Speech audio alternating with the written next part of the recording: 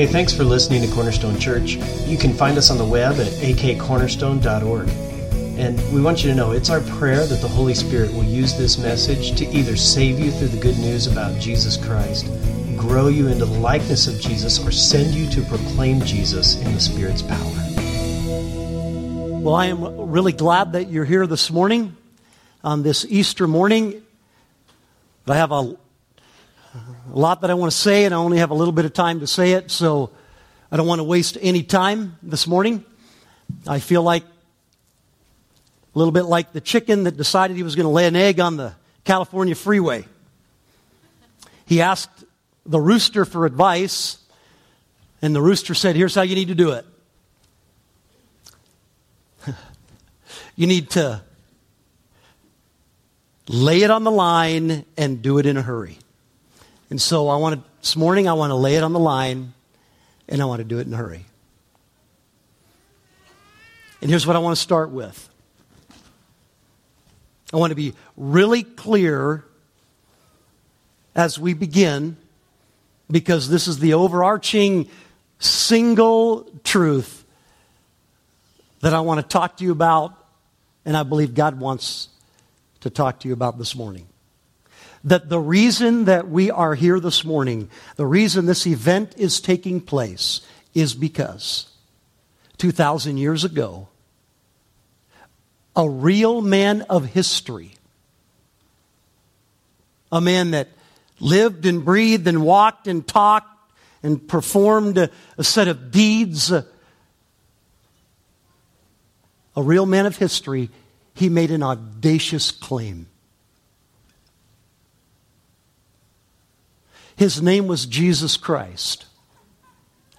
And I want you to hear from an eyewitness that heard the claim and wrote it down so that we would know what Jesus said. Here is the audacious claim that Jesus made. In Mark chapter 8, verse 31, it says, "And Jesus began to teach them that he must suffer many things and be rejected by the elders and the chief priests and the scribes and be killed, and after 3 days rise again." You see, we are here this morning because not simply this man, Jesus, 2,000 years ago, living in Palestine, made the audacious claim that he was going to be killed, but 3 days later he was going to rise again. We're here because he accomplished the claim. That's what this day is about. In fact, if that did not happen, I wouldn't waste my time being here. I mean that. This would just be form without any help. But if the resurrection is true, then what's happening here this morning makes all the difference in the world. Listen to 1 Corinthians chapter 15, verse 14. Here is what the great apostle Paul, who wrote a large portion of the New Testament, maybe the most influential Christian of history. Here's what he wrote in 1 Corinthians 15. He said, "If Christ has not been raised, then our preaching is in vain and your faith is in vain." And on top of that, if Christ has not been raised, we are even found to be misrepresenting God because we testify about God that he raised Christ. Paul says, man, our words are just empty. Everything that we teach and preach, our words are empty if Jesus didn't rise from the dead. In fact, it's even worse than that. We are liars saying that God did something he didn't do. He goes on. "And if Christ has not been raised, your faith is futile and you are still in your sins." And if Christ wasn't raised from the dead, you're guilty before God of sin, whether you think you're saved or not. If Christ never raised from the dead, you're in your sin and you are headed to hell.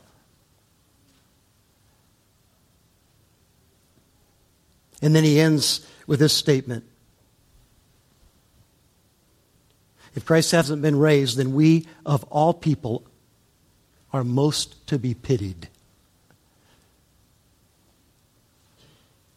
You see, the point I want to make clearly is this. Christianity rises and falls on one great truth. And that truth is that a man named Jesus 2,000 years ago lived a life and said, I'm going to die and be buried, but 3 days later I'm coming back to life. And that act is going to do this. It's going to prove that I am who I said that I am. God. That if the resurrection is not true, then my teaching is not, but if it is true, if I do that, then it validates all that I am and all that I've taught. So the resurrection is the centerpiece to Christianity. If it's true, then you better seriously look at who Jesus is and what he says to you about your life and your future life. So we're going to talk around that subject this morning. We're going to talk around the fact that Jesus is alive. You see, and I'm going to be bold with this, I know he's alive. I don't think he's alive. I'm not pretty convinced he walked out of that tomb. I know, I bet my life, my very life on the fact that Jesus Christ stepped out of that tomb. And I don't do that in blind faith. I don't have a blind faith. I have a very reasonable, logical, defensible faith that Jesus is alive. You see, I don't have time to do this morning, but I'll say this. It can be done. Jesus and his resurrection can be proven. It can be proven beyond a reasonable doubt. It can't be proven to someone that looks at the facts and just refuses to believe them. But if someone is a seeker of truth, really wants to know and looks closely and analytically at the evidence, the fact is that you will come to the reasonable conclusion that he is alive, just like he said he would be alive.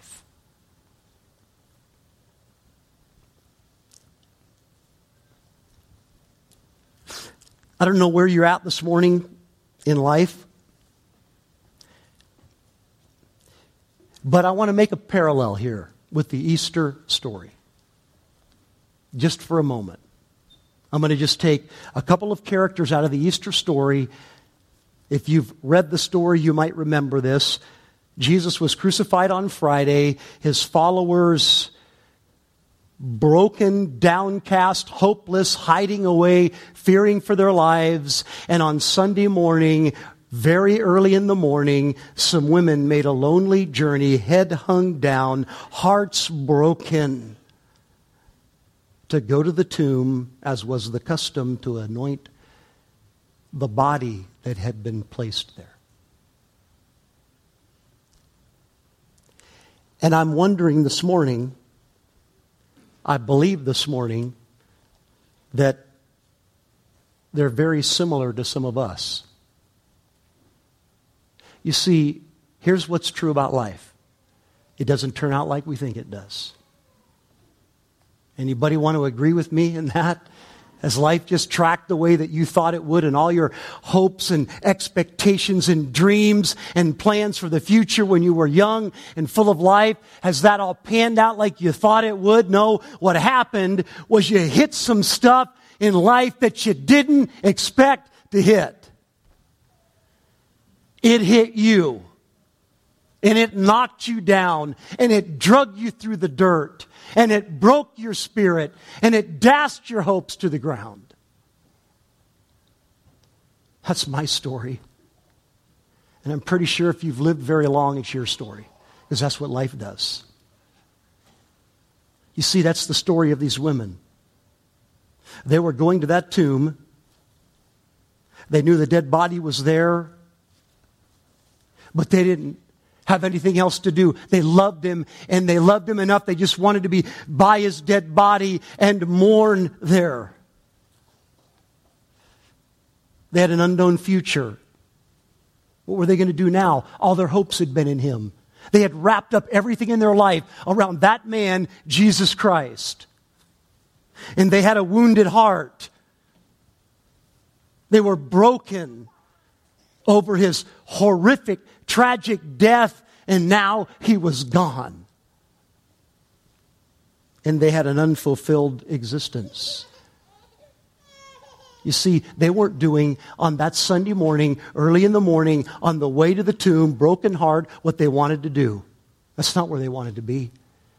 They wanted to be back 2 weeks ago in the action when he was healing people and when he was teaching the crowds with profound wisdom. But now they were doing what they had to do, not what they wanted to do, because life had defeated them.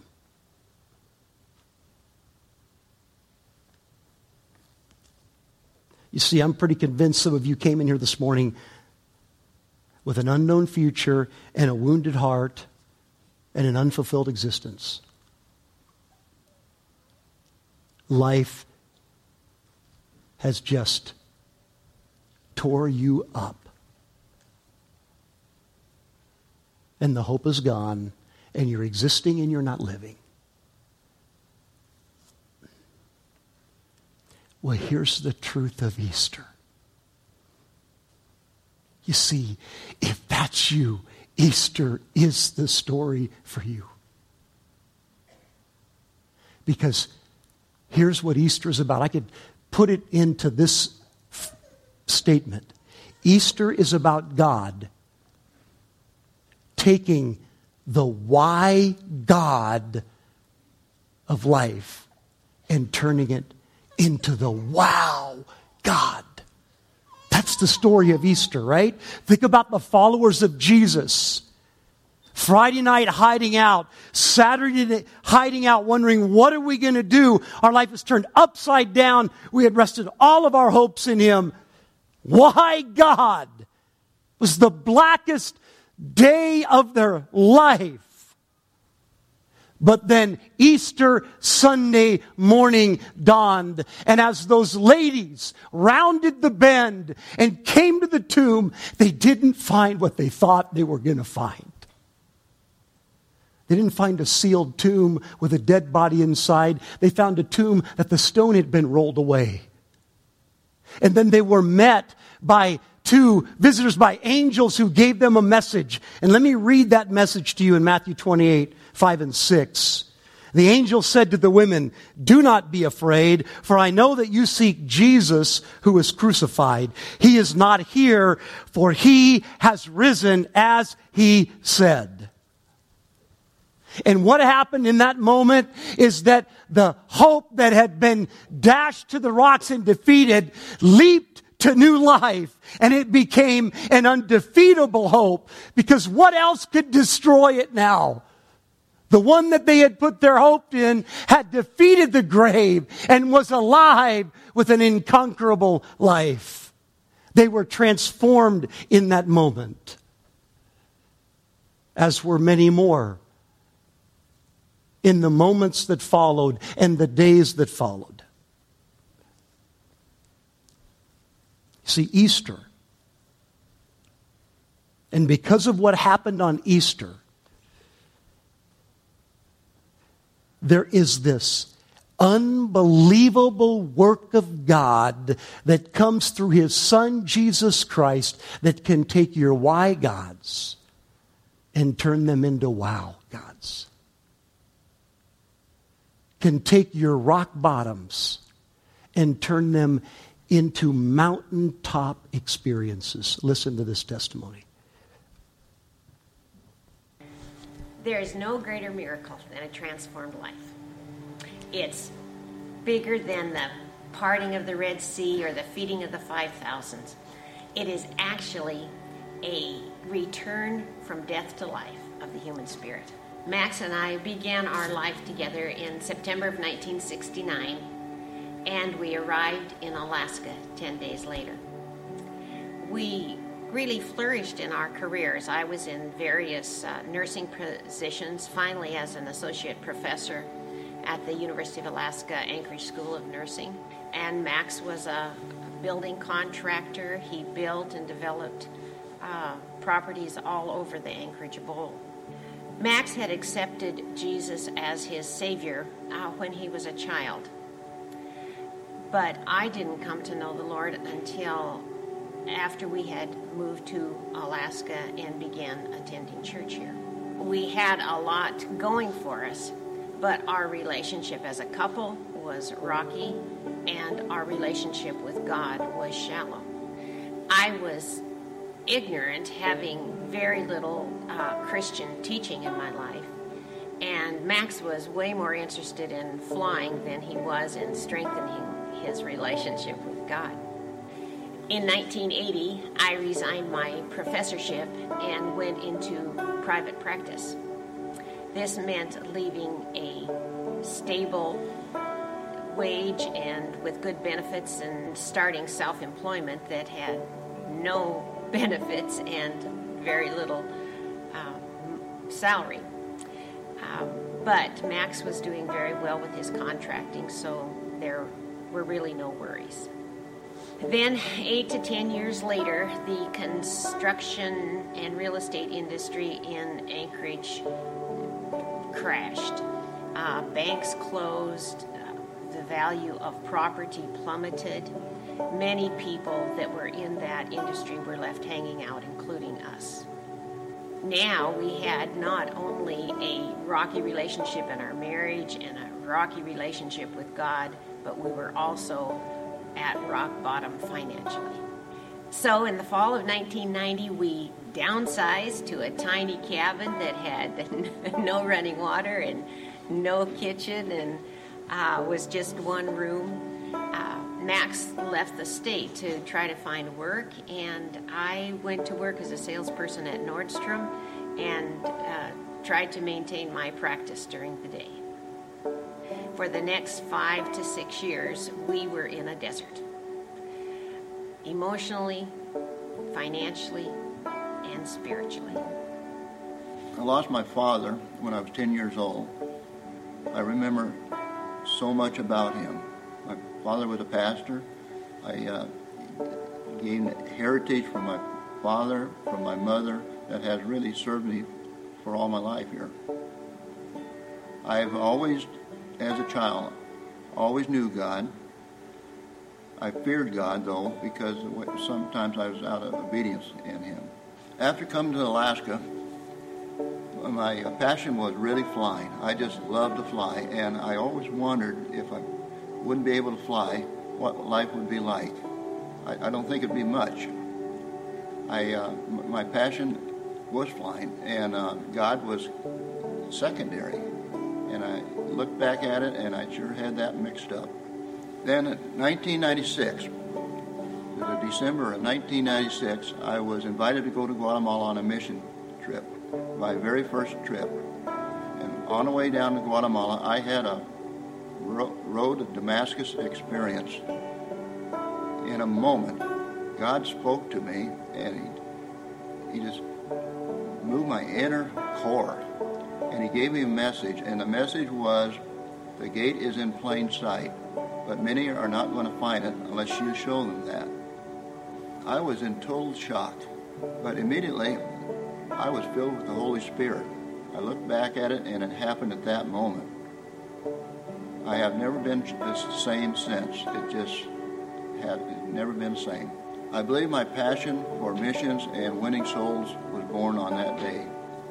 What God has given me on that moment and throughout is the Spirit of God in me, and I cannot describe what that means. I don't think any human can do that. It has been just incredible, and it has not ceased. It's just that way. When Max came back from that first mission trip, I could tell he was different. He was kinder. He was striving to immerse himself in things of the Lord. And as I witnessed those changes over months and then over years, I began to change. I became gentler in my heart, and I also began to look more toward the good of others. For one thing, I wanted people to feel welcome when they came to church. So whether they were early or late. So I just started waiting at the door and greeting people as they came in.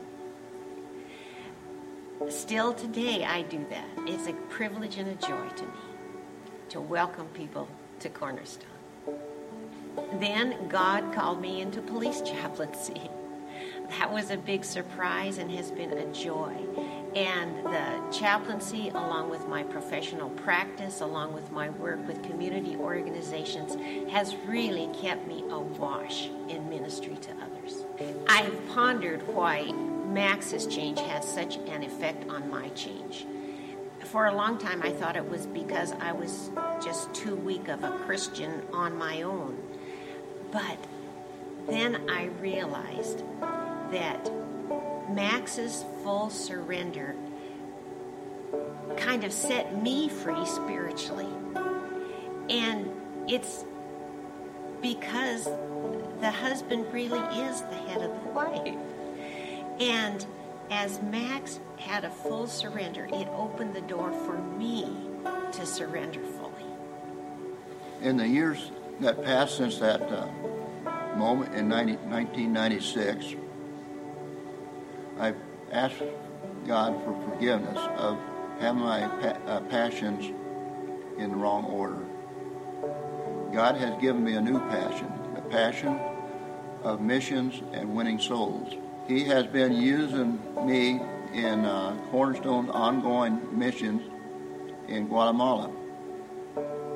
In that effort, there has been thousands of souls saved.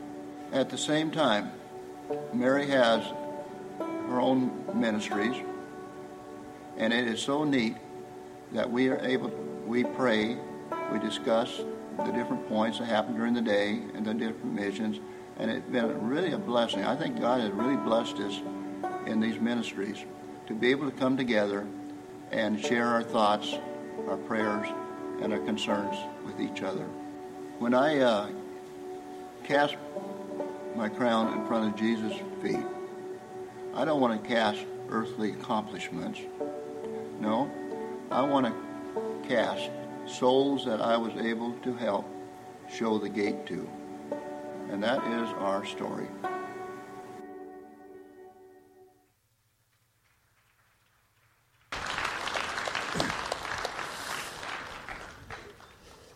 And I just want to tell you, if you don't know Max and Mary, if you've been coming here for any period of time, you know the greeter extraordinaire in Mary. I'm sure that you've encountered her, but if you really don't know them, I can tell you that's not a story. It's a real deal.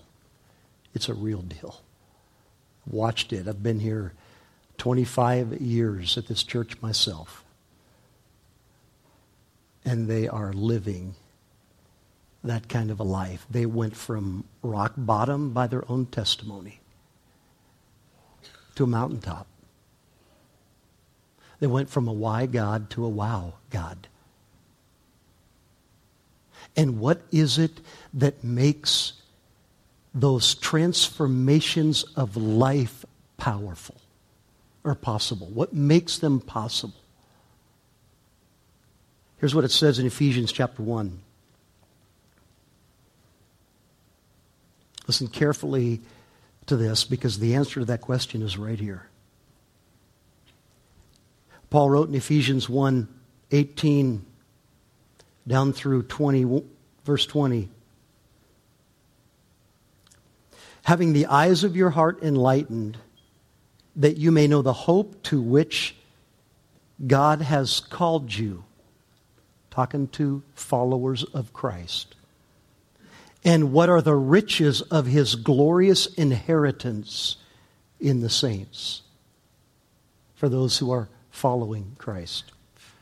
And what is the immeasurable greatness of his power toward us who believe? Toward us who believe in Jesus Christ.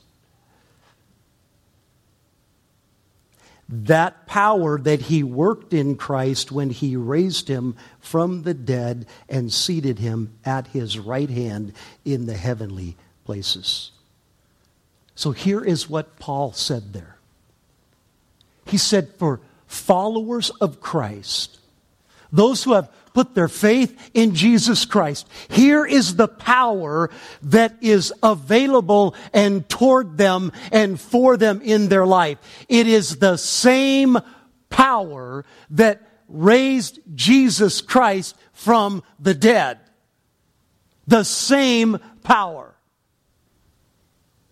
That the follower of Christ, those who have put their faith in Christ, need to understand that the immeasurable greatness of God's power, which is limitless, unending, proven by the resurrection, that power is for followers of Christ, for those who have committed their life to Him. Wow. You see, that's what enables a why God to become a wow God. That same power that did it on that first Easter is the power that is doing it today. You see, the story of Easter transforms grave clothes to royal robes. Brokenness to blessedness. Tears of sorrow to tears of joy. Fear to boldness. Worry to wonder. It's over to it's forever. That's the power of Easter. That's the power of the resurrection.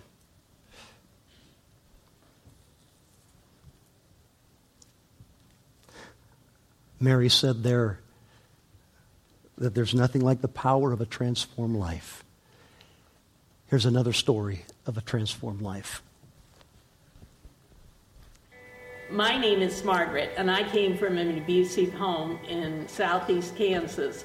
I met somebody in the high school I went to that was the perfect person to find me. He was an abuser, and I was a victim. I had a flashing neon sign on my forehead that said, "Hey, come abuse me. I'm quite comfortable with this." Only I didn't know there was another way of life. From there, we went to college and ended up then teaching school on the Aleutian chain. The abuse continued, it accelerated. One day, he had been out on a boat. I think there were drugs involved, and he came back to the apartment we were staying in. He took off a belt, and he beat me for 8 solid hours.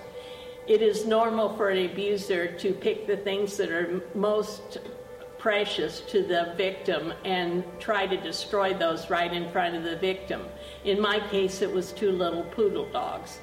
I had, prior to that time, not been a believer. I, in fact, had been a mocker of Christians, of religion, of Jesus, of everyone. That particular time, I felt like this was the last of it for me. I wasn't going to survive this beating.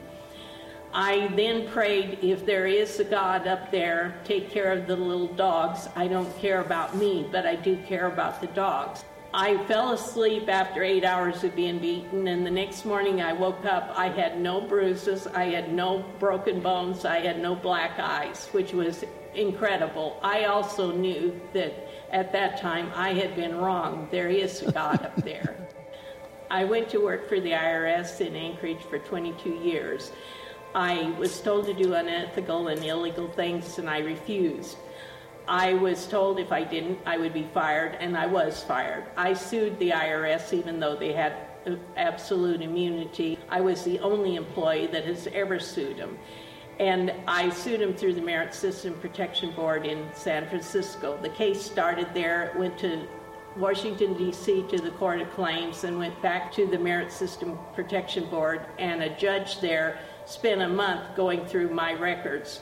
She found that everything I said was the truth and everything the IRS said was wrong. And she said, "What are you going to do?" I said, "I'm going to law school." And she said, "Do you have any money?" And I said, "No." I prayed over the weekend, and God said, "You are going to law school, and you're going to be a tax attorney, and you're going to work for abused women and children." So I told her the next day, and that is exactly what I did. I went to law school in Grand Rapids, Michigan. When I first signed up, I found that the tuition was $30,000 per term. And then I found out right after arriving in Grand Rapids that I'd been declared dead in Alaska 6 months prior to that. I had no knowledge of that. I did not know my properties had been seized. God was with me in this entire life story, because at that point I was able to get a student loan for $10,250, and I went to law school. There is such a need out there for anybody to help abused women and children. They cannot help themselves, and they need the support of the community. They need the support of anybody in the church. The church cannot turn their backs on them. Mother Teresa said, if you can't feed 100, feed one. I think this is applicable to abused women and children. If you can't help 100 get out of bondage, help that one. My story is that I have overcome one pitfall after another. I didn't realize it at the time, but God's grace has been with me through this entire ordeal. However, I have persevered with His grace, and He is now giving me this opportunity to give something back, and it's only due to God's grace.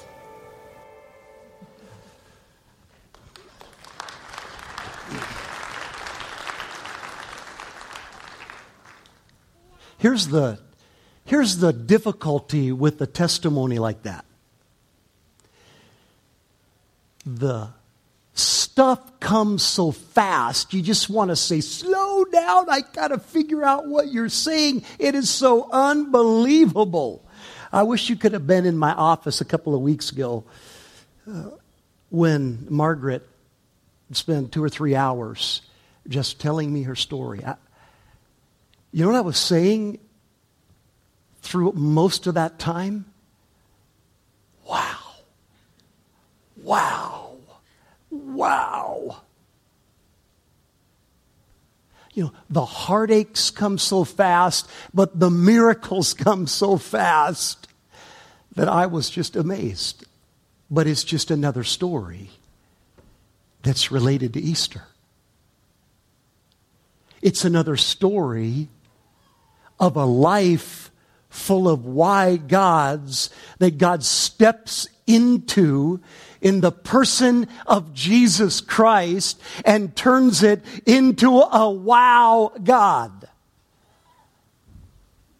Here is a lady abused decade after decade, that about the time everybody else is retiring for the rest of her life, she goes to law school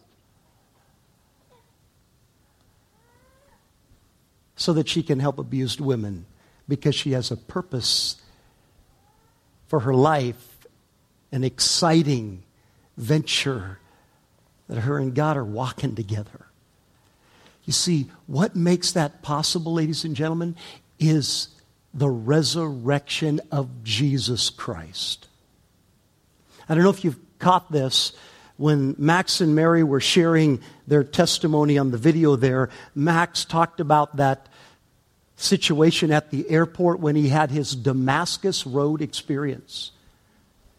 For those of you that don't understand that reference, it's referring to the life of Saul in the first century, the great persecutor of Christians, the one that was vehemently out to kill and imprison and seize the property of followers of Jesus Christ. And he was on the road to Damascus, and he had his Damascus Road experience. And what that was that Jesus showed up on the road. The dead Jesus that he thought was gone showed up on the road and appeared to him and knocked him to the ground and introduced himself. And Paul got up off the ground realizing Jesus is God.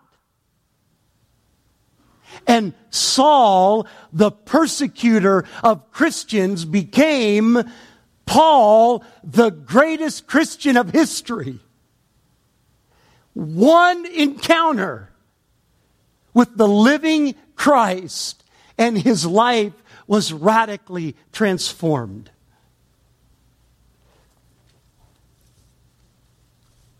What I want to do in the few moments that we have remaining, I can only just touch on this very briefly. But I want to show you some very valid reasons why the resurrection of Jesus Christ can be seen from right here in the 21st century, can be seen to be an absolute reasonable truth.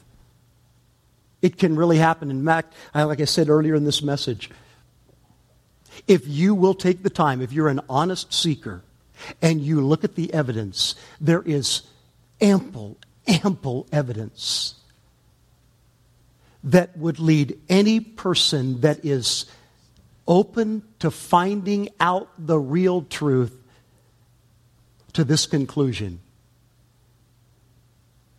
That man that claimed he was going to come back from the dead came back from the dead. The evidence points to that undeniably. Listen to Acts chapter 1, verse 3. Here's the first piece of evidence. Writing about Jesus, following his death and his resurrection and his ascension back into heaven, it says in Acts 1:3, he presented himself alive to them after his suffering by many proofs, appearing to them during 40 days and speaking about the kingdom of God.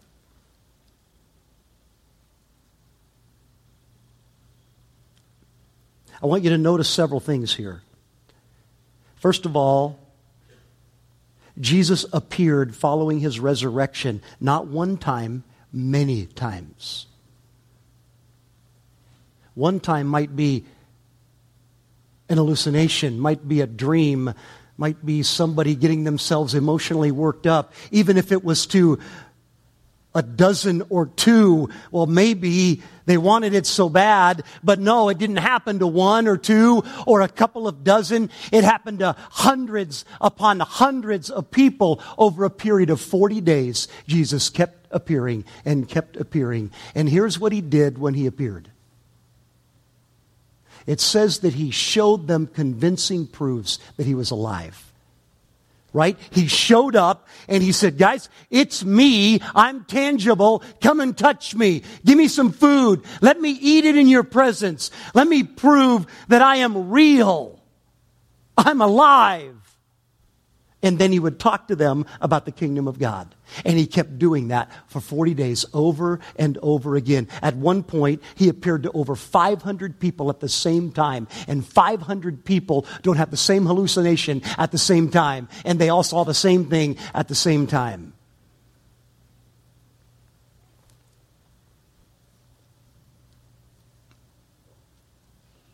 So what was the result?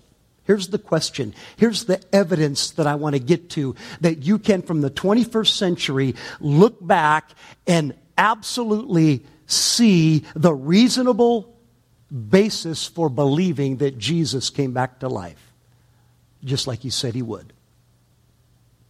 Here's the question. What was the result of Jesus' 40-day Jerusalem tour after his resurrection? What happened because of that? You see, when he died, he had just over 100 followers who had rallied around him and then in shock and awe had seen him die and had their hopes dashed and then went into hiding for fear of their lives. He had about 120. Well, here's what we know from verifiable historical data, archaeological data, empirical evidence. We know that Jerusalem at the time of Christ was a city of about 250,000 people. 250,000 people, just a little smaller than the city of Anchorage. It's a lot of people. And when Jesus died, he had just over 100 who had been his followers. Now, what would you assume if you were just treating this logically? What would you assume would happen to the followers of a man who had lived a pretty incredible life, but said over and over again, I'm going to die in 3 days, and I'm going to die, and in 3 days I'm coming back to life. And if he never came back to life, if that never came true, what would happen to those followers? Would that sect grow? Would those 100 or so just continue to claim him and follow him around? No. What would happen is that thing would die out and it would fade into oblivion. That sect would be gone. So now let's look at the evidence. Verifiable, empirical, archaeological evidence that proves this. 20 years after Jesus' resurrection, that 120 believers had become 125,000 believers. One half the city of Jerusalem had become followers of Jesus Christ in 2 decades.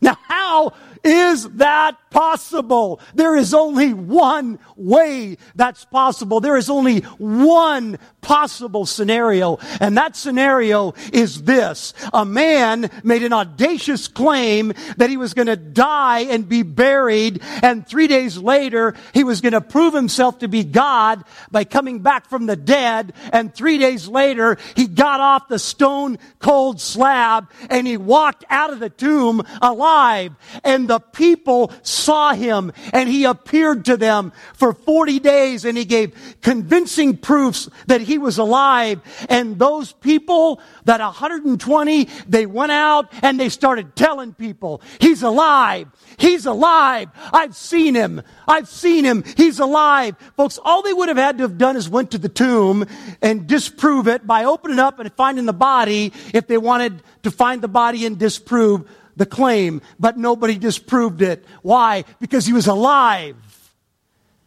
And 120 didn't die out. It exploded in the greatest revival that you can imagine until one half the size of Anchorage. Just think about that. 20 years, every other person you meet in Anchorage, yeah, I'm a Christian, I'm a follower of Jesus, he's alive. Yeah, that's what it'd be like. That's the equivalent. See, there is reasonable evidence, verifiable evidence that if you are honest, yes, you could say, I'm not going to believe that, supernatural. Yeah, you could deny it, but if you look at the evidence, if you're honest with yourself and you look at the evidence, here's the truth. You're going to find that it's reasonable. In fact, that everything else is unreasonable, and it's the greatest truth of history. That's what you'll find.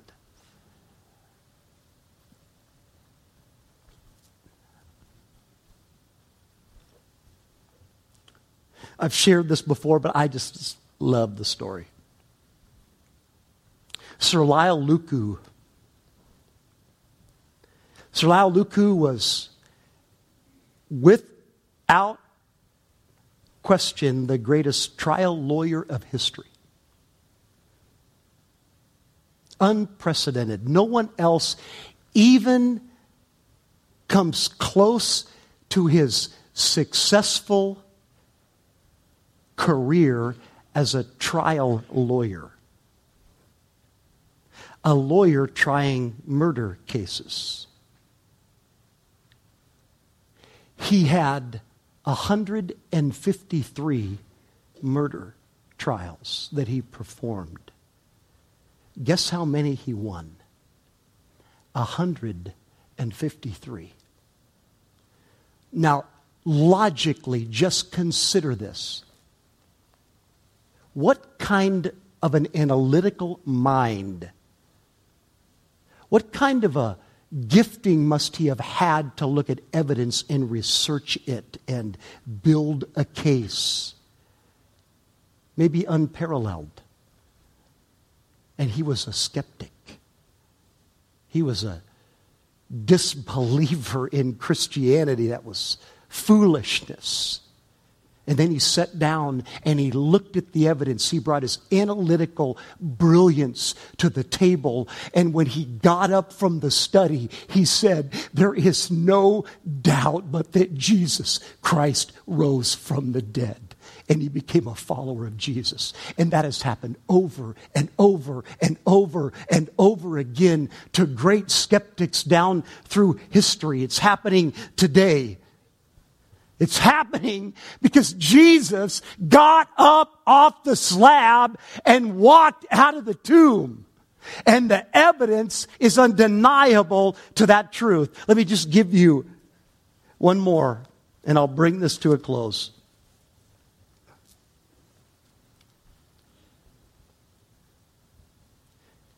Apostles of Jesus.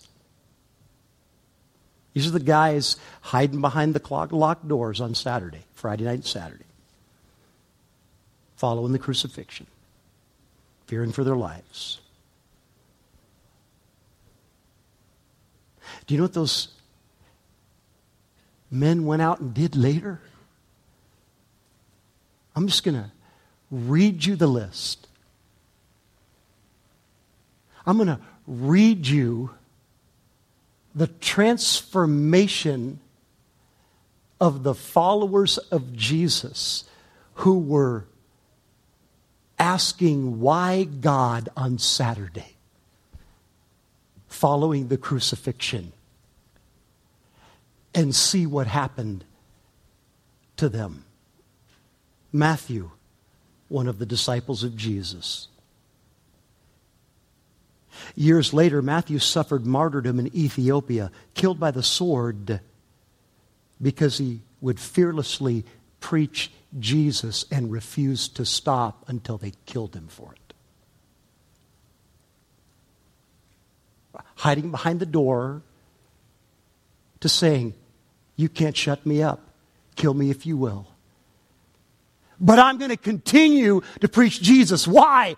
Because death had lost its power. Jesus had come out of the tomb and he had said to him, Tom, I'm going to bring you back to life. You don't have to fear anything. You follow me. I've got it covered. Mark died in Alexandria, Egypt, after being dragged by horses through the streets until he was dead. He wouldn't shut up about Jesus, so they killed him. Luke was hanged in Greece as a result of his tremendous preaching to the lost. John faced martyrdom when he was boiled in a huge basin of boiling oil during a wave of persecution against Christians in Rome. Here's a problem. Miraculously, he didn't die in the boiling oil. And so they said, well, we're just going to sentence you then to the prison to work the mines on the island of Patmos. As an old man, and while he was there, he wrote the book of Revelation. And then, finally, he was later freed and he returned to serve as the bishop in what is now modern Turkey. He died as an old man, the only one that died peacefully of the 12. James, the just. James was thrown from the pinnacle of the temple, fall of over 100 feet, because he refused to deny his faith in Jesus Christ. When they discovered that he survived the fall, his enemies beat James to death with a fuller's club.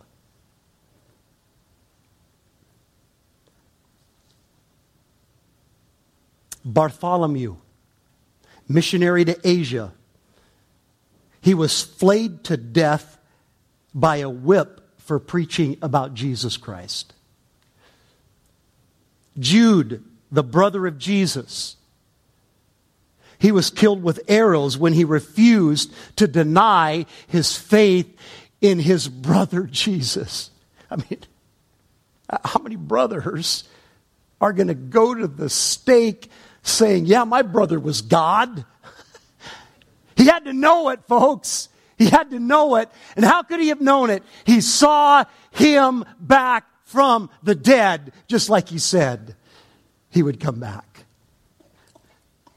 Matthias, the apostle chosen to replace the traitor Judas Iscariot, he was stoned and then beheaded. The apostle Thomas, you remember Thomas? What do we call Thomas? Doubting Thomas. It's a bad rap. All of us have been doubters, right? Doubting Thomas. I'm not going to believe unless I put my hands in the nail scars and the holes in his hands and in his feet and in his side where they thrust the spear to prove that he was dead. I'm not going to believe unless he's right here and I can stick my hand in his living flesh and see those marks.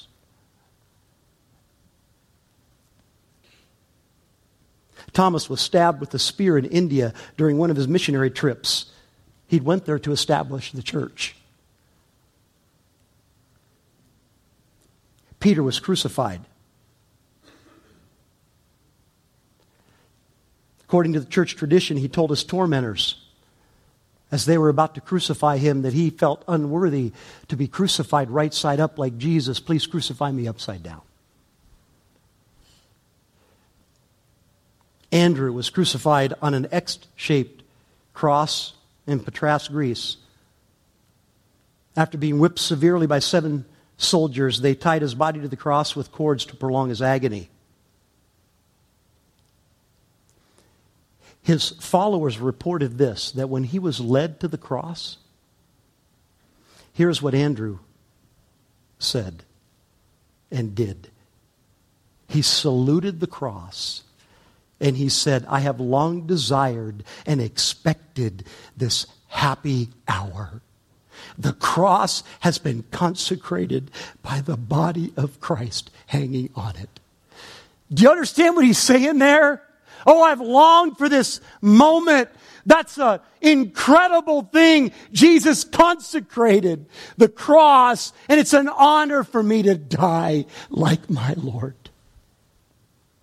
Folks, he could not do that unless he knew that death was empty and without any teeth and without any real bite, and that when he died, he was going to see Jesus again, just like he saw him after he came back from the dead. You see, it's reasonable.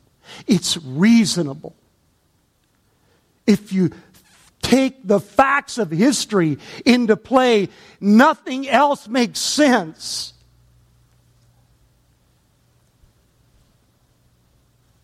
Finally, James, the son of Zebedee, was ultimately beheaded at Jerusalem. Roman officer who guarded James watched in amazement at James's trial. Watched in amazement as James defended his faith in the Lord Jesus Christ. Then James was sentenced to death by beheading, and the soldier that had witnessed the testimony led James to the place of execution. And when they got to the place of execution, that soldier that had heard that testimony had been transformed, and he himself declared his faith in Jesus Christ. And he kneeled down and accepted beheading with James. The soldier did, because he had discovered the truth in the message. Jesus is alive. And ladies and gentlemen, there is just a long list of other evidences like that prove beyond a reasonable doubt that what we're celebrating here this morning is not just some fanciful story of history. It is a fact of history. It is an undeniable fact of history that a man named Jesus said, I'm going to be killed at the hands of the religious leaders, and 3 days later, I'm coming back to life. And what that means is to prove that I'm God, and that everything I said is true, and that all my promises I've made are going to come true. And so you can trust in me. And so that's what I did. I came to that conclusion that it is the only reasonable conclusion. Jesus is alive. And that fact of the resurrection means that He is who He said that He is. He's the Lord, and He then is the author of my life, and I owe it to Him. In fact, the great privilege in life is to live it for Him instead of chasing the empty things of life that bring nothing and leave me unsatisfied. I tried those. But I can tell you that Jesus is the only thing that satisfies. Because He's the Lord. He's your Creator. He's your God. He's the author of life. He's the one that knows how life is supposed to go. And He's saying, put your faith in me and me alone. And what I'll do is I'll give you a new life. I'll give you a brand new life. Not just in the future. I'll give it to you right now. I'll forgive your sins. And I'll give you an undefeatable hope for eternity, so that whatever you face, you can know that I'm in charge of it and I'm taking care of it. Even if it's tough, even if it's painful, I'm going to take you through it. And in the end, I'm going to give you a glorified body. I'm going to call you out of the tomb, and you're going to be with me in glory forever. No more pain, no more tears, no more crying, no more woundedness, no more unfulfilled existence. You're going to be in glory with Him forever. That's what Easter's about, right there. If you're here this morning, maybe you're not a regular church attender. I'm so glad you're here. I'm so glad you're here. I'm not glad you're here so that we can have one more seat filled on our big day of the year. That's not why I'm glad you're here. I'm not here to see how big I can build this church. That's meaningless. What I'm here to do is to tell you about Jesus so your life can be changed. He's alive. And as so, He's the Lord. And that means that the claims of Christianity are true, the promises of Christianity are true. And that means this, that if you put your faith in Jesus and Jesus alone, He'll forgive you of your sins. He'll give you a relationship with Himself. And one day He'll call you out of the tomb. He'll call you out of the grave. He'll give you a new body, a glorified body that you'll enjoy forever in perfection. See, Easter makes all the difference. And all of it hinges on the resurrection. Would you please stand?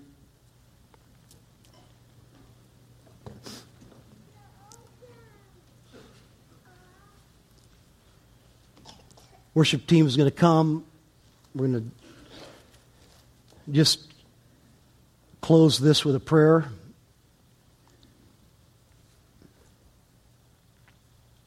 Let me read a verse for you. John 6:40. Here's what Jesus said. For this is the will of my Father, that everyone who looks on the Son and believes in Him should have eternal life. And I will raise him up on the last day.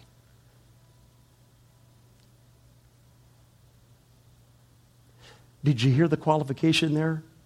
Let me read it again incorrectly.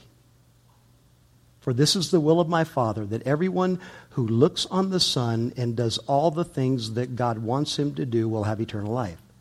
No. Everyone who looks on the Son and believes in Him You cannot merit your salvation. You cannot work and earn anything from God. He wants to give you a gift of forgiveness and eternal life, a gift made possible by His Son. Don't bring anything to the table thinking that you've got something in you that deserves it. You have nothing but sin. But He wants to give it to you. So I want to just pray a prayer here. I want to lead you in a prayer if you want to accept Jesus this morning. Everybody, would you just quietly pray with me? If you want to walk out of here with the undefeatable hope of an eternal future, then you can just say something like this. It's not the words that do it, it's Jesus that does it. But just as an act of your faith, say, Jesus, I believe that you are the God who left heaven, came in the flesh of mankind, so that if I put my faith in you, I can be saved forever. I believe that. I believe that you paid for my sin and you rose from the dead to prove who you are. And I'm trusting in you and you alone for my salvation. Now, if you did that this morning, here's what the Bible says. All who call upon the name of the Lord will be saved. Not 99%. All who call on the name of the Lord will be saved. So let me just pray a prayer over all of you. Father, I ask that you would work in the lives of those that are here. Some here, kind of like one of the testimonies we heard, some here know you, but they're just living for other things, and they need to get their priorities right and get focused on you and start living for your glory. And then there are others here who need to put their faith in you for the first time. They need to have the new life that you want to give them, and I pray that you would give it to them. I ask you to protect them from the evil one. Fill them with your Holy Spirit and teach them to learn to walk and talk and think and desire and be motivated by the things of Jesus. In Christ's name I pray. Amen.